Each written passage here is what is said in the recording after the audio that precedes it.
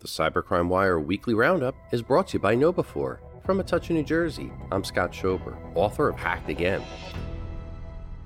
KRQE News reports that the state agency overseeing New Mexico's insurance industry is fighting a crippling ransomware cyber attack.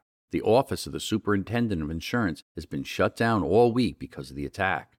Hundreds of thousands of people who donated to some of Britain's most high-profile charities have had personal data stolen in a massive cyber attack, as reported by Daily Mail. Cyberscoop reports that over the past 2 years, a string of prominent cybersecurity breaches all have one thing in common: the involvement of a small online community of primarily young people dedicated to carrying out brash incursions. Individuals within one of the comms subgroups known as Star Fraud were likely involved in the recent high-profile Caesars Entertainment and MGM Resorts extortion attacks.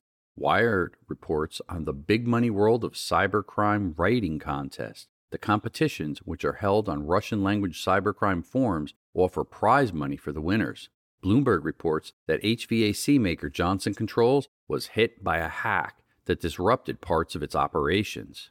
Reporting for Cybercrime Radio, I'm Scott Schober, author of Hacked Again. This weekly roundup of the Cybercrime Wire is brought to you by KnowBe4, the world's largest integrated platform for security awareness training combined with simulated phishing attacks.